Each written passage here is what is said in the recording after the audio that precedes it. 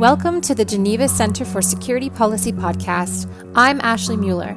This week's episode explores some of the latest global issues affecting peace, security, and international cooperation. The Wassenaar Arrangement was created to promote regional and international security and stability by adding export controls on conventional arms and dual-use goods and technologies. We discuss its functions with Ambassador Philipp Griffiths, head of the Secretariat of the Wassenaar Arrangement. And as decisions by global leaders have the potential to leave us questioning legal dimensions, we discuss the role of a legal advisor with former Judge Advocate General of the Canadian Armed Forces, retired Maj General Blaise Cathcart. Ambassador Philipp Griffiths, thank you for joining us. You are the Executive Secretary of the Wassenaar Arrangement. Can you explain how and why this export control regime was established and what it does? The Wassenaar Arrangement is an intergovernmental information sharing and standard setting forum for the purpose of promoting responsibility and transparency in international transfers of conventional arms and sensitive dual-use goods and technologies. It arose out of the former Coordinating Committee for Multilateral Export Controls, which existed from 1950 to 1994. After the end of the Cold War, there was an initiative to find a new forum that would look at export controls on a global basis to replace the old East-West focus, which was considered no longer appropriate. And the search for a new forum took a couple of years and culminated in a declaration which was issued in Wassenaar, which is a suburb of The Hague in the Netherlands, in December 1995. And that explains the origin of the name. The Wassenaar Arrangement itself then became operational in 1996 with its seat in Vienna at the invitation of the Austrian government. And all the meetings since, except for one, have been held in Vienna, where the small permanent secretariat is based. There are, I would say, three main streams of work.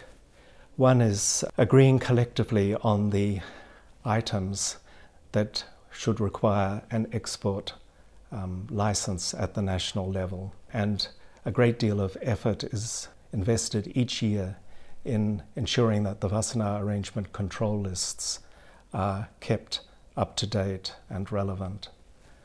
The second area is information sharing, both a general and a specific nature.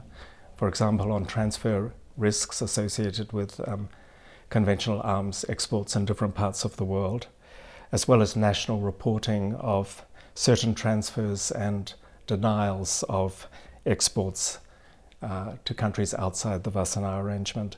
And the third strand of work, as I see it, is agreeing on best practices, guidelines, elements and procedures to guide national implementation of export controls. Bearing in mind that national implementation is, of course, a national prerogative. The Wassenaar participating states agree on certain standards, but they take all licensing decisions are taken at the national level. You've contributed to GCSP's professional training courses on implementation of the Arms Trade Treaty. What are the relationships between the Wassenaar Arrangement and the Arms Trade Treaty? The Wassenaar Arrangement and the Arms Trade Treaty have different histories and take different forms, but they share similarities of purpose. Both seek to promote the highest possible common standards for international transfers of conventional arms, while not impeding legitimate trade. The Wassenaar Arrangement's focus is on promoting transparency and responsibility in licit transfers in order to prevent destabilizing accumulations of conventional arms, as well as their acquisition by terrorists. The Arms Trade Treaty seeks to stop the illicit trade in conventional arms and their diversion to unauthorized end users or end users, including in the commission of terrorist acts. So both the Wassenaar Arrangement and the Arms Trade Treaty seek to contribute to international security and stability by strengthening multilateral cooperation and confidence building among states. There are areas of difference. For example, the Wassenaar Arrangement represents a political commitment and works by consensus. The Arms Trade Treaty is obviously a treaty-based organization. The Wassenaar Arrangement covers not only exports of conventional arms, but also dual-use goods and technologies. And the arms covered by the Wassenaar Arrangement constitute a broader spectrum than is envisaged in the ATT. I think despite their differences, the goals of the Arms Trade Treaty and the Wassenaar Arrangement are aligned. And Wassenaar Arrangement participating states are very open to sharing their experience and expertise with other countries, including those countries that are seeking to meet their ATT commitments. The Wassenaar Arrangement has an active outreach program with the aim of helping other countries to strengthen their export control systems, and Wassenaar Arrangement participating states are also active both nationally and regionally in export control related, in providing advice and assistance in that area. Sometimes developing countries accuse industrialized countries of preventing their access to new technologies that could help their development. What is your response to this? The Wassenaar Arrangement makes clear, this has been clear since its foundation, that it is not directed against any state or group of states, and that its work does not impede bona fide civil transactions. I think the Wassenaar Arrangement participating states go to considerable lengths in this respect. For example, it's reflected in their work on the control lists, where the technical specifications are set very precisely so as to subject only items of specific security concern to export licensing, while allowing other items to be traded freely. And it should be remembered that export control does not mean that the export of an item is prohibited. It means only that it requires a license issued by the competent national authority before being transferred. I think it's fair to say that the role of export controls in supporting international security, from which all states benefit, is increasingly widely accepted by the international community. I think UN Security Council Resolution 1540 and more recently the Arms Trade Treaty have played an important role in this respect. All countries benefit when items of security concern do not fall into the wrong hands, including those of terrorists, and are not used to undermine regional and international stability. And in terms of economic interests, I think more and more countries are seeing the benefits of having an effective national export control system in terms of facilitating trade, including their access to sensitive imports, enhancing their access to imports as well as to foreign direct investment. I think going back to the Wassenaar Arrangement and the Arms Trade Treaty, the Wassenaar Arrangement has, over the last more than 20 years, has built up a solid body of work, most of which is available on the Wassenaar Arrangement website and is accessible to any other country or industry, for that matter, that is interested in strengthening its export control systems. For their part, I think the Wassenaar Arrangement participating states will need to continue to use the Wassenaar Arrangement to further develop export control standards and enhance their implementation, thereby seeking to provide a lead by example to the broader international community. Earlier, Mr. Tobias Wassenaar, head of security and law at the GCSP, had the opportunity to speak with retired Major General Blaise Cathcart, former Judge Advocate General of the Canadian Armed Forces. They speak about the role of a legal advisor. Major General, thank you very much for being here.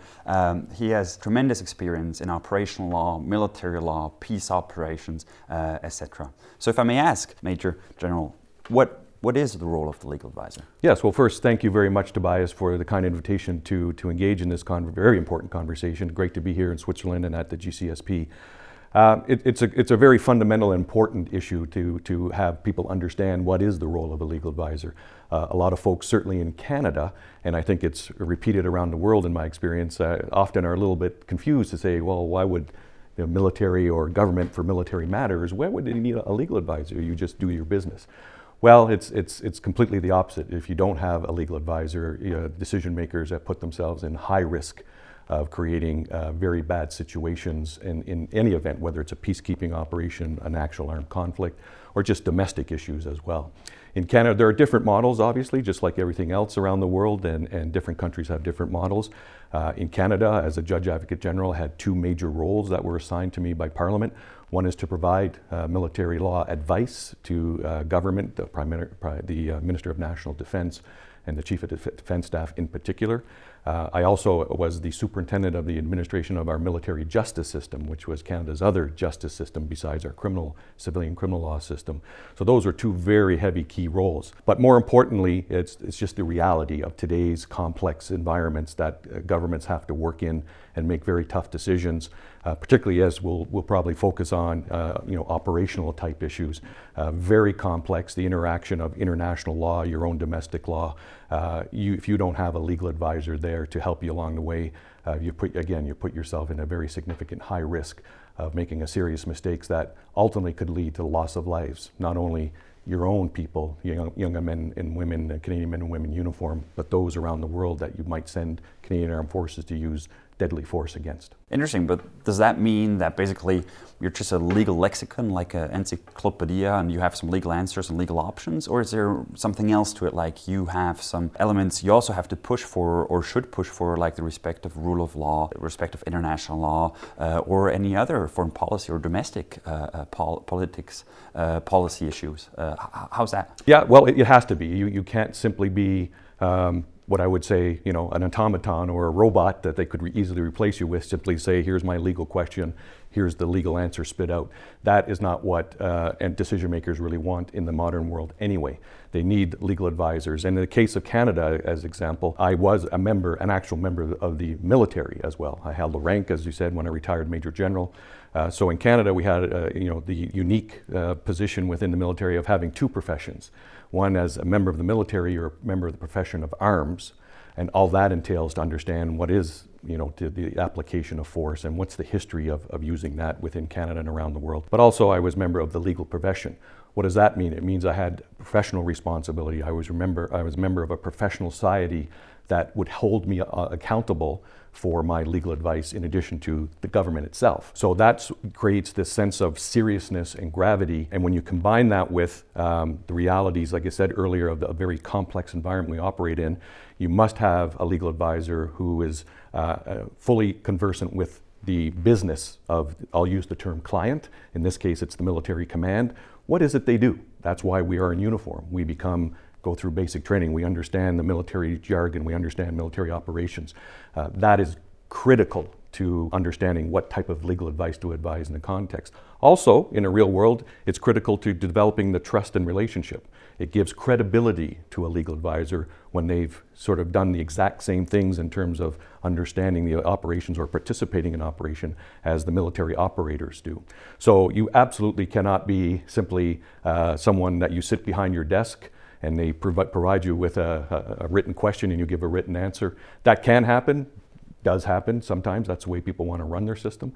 But I think, again, it goes back to my comment that you're putting your serious decisions at significant risk of not understanding. So we went to great pains in Canada to make sure all of our, starting with me when I joined the military in 1990 as a young legal officer, training them not only in the law and their competencies, but understanding the complexities of the military and the wider political and diplomatic goals of government. Interesting, but so you're talking of confidence, of trust. You're also talking of you're within it's legal advice within the organization. But in the end, still, when push comes to shove, it's about speaking law to power, right? Yeah. And I guess that is not always obvious because the interest may not be per se what the law says or what the law provides. So how do you see that? Speaking law to power, what are the inherent challenges? What were challenges? You had so much experience from at every echelon, tactical, operational, strategic, political level. What challenges did you have? You can imagine there's many challenges. In militaries, professional militaries, they spend a great amount of time and resources to develop strong leaders, whether there be Army, Air Force, Naval Service, or Special Forces. There's a reason for that. They need professionals because ultimately you're putting the nation's treasured blood, the young men and women of your nation, in their hands to decide, in the worst case scenarios, life and death decisions. So they need to be strong-willed people. Obviously don't always have a lot of time either to debate issues as you might do in an academic environment. So they need advisors, not only legal advisors, other political advisors who also have that same mentality, that they will be willing and able to enter the discussions, understand the discussions. As I said, if you don't understand the operational planning process or the acronyms, even those things, you'll be basically isolated and not very useful to the commander or decision maker. So, but once you're inside and you know their business, then you also have to say at times clearly, whoa, let's slow this down. We've got to reconsider things. Your goal is obviously to help the commander achieve operational success. Everything leads to that. But in that process, the law has to be very prominent. And with the complex societies and the issues that our commanders face and the time pressures and pressures of instantaneous media coverage, it's a challenge. And so to sit and expect a long-winded answer from your lawyer is not what they're looking for. They need practical advice, but you have to have obviously the confidence and then courage. And I've been in those scenarios, thankfully not that many times, because we were always able to work it out where you have to say to the commander, sir, you cannot do it that way. The law does not allow you to do it that way. However, here's another legal option for you.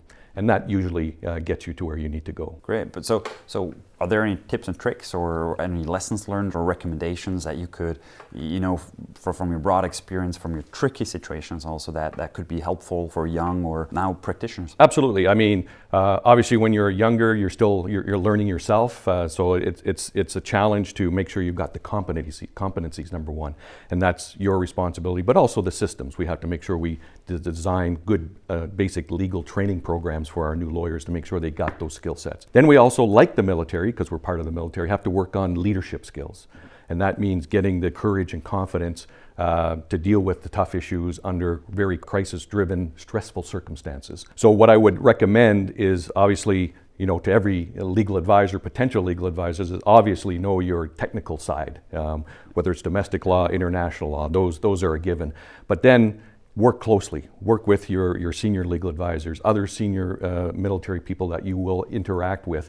I learned a ton of information about leadership just by deploying, even though I'm not the leader in terms of the infantry battalion or on board a ship, but I was there every moment when I saw leaders interact, and you learn how their mindset and their emotional reactions are often predictable in that sense as well. So the key thing is make sure you have your competencies and your confidence in that, and then work within it. As I said, know the business of your client. Make sure that you know it so that you can both assist and obviously, where appropriate, challenge.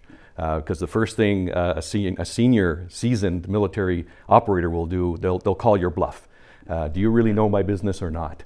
And when you can show that you actually do know your business. And that again, that becomes, like I said, you're part of the profession of arms.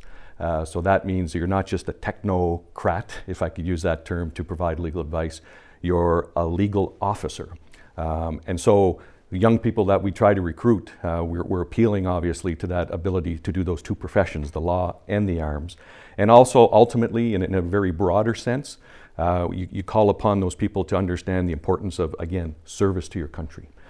Because that makes the difference in many of those moments of stressfulness and crisis-driven, when everybody knows everybody is credible and you're on the same team.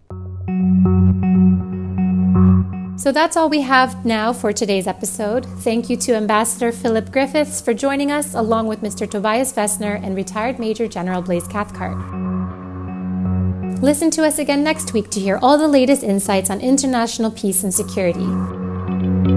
Subscribe to our podcast channel on Apple iTunes and follow us on Spotify and SoundCloud. Bye for now.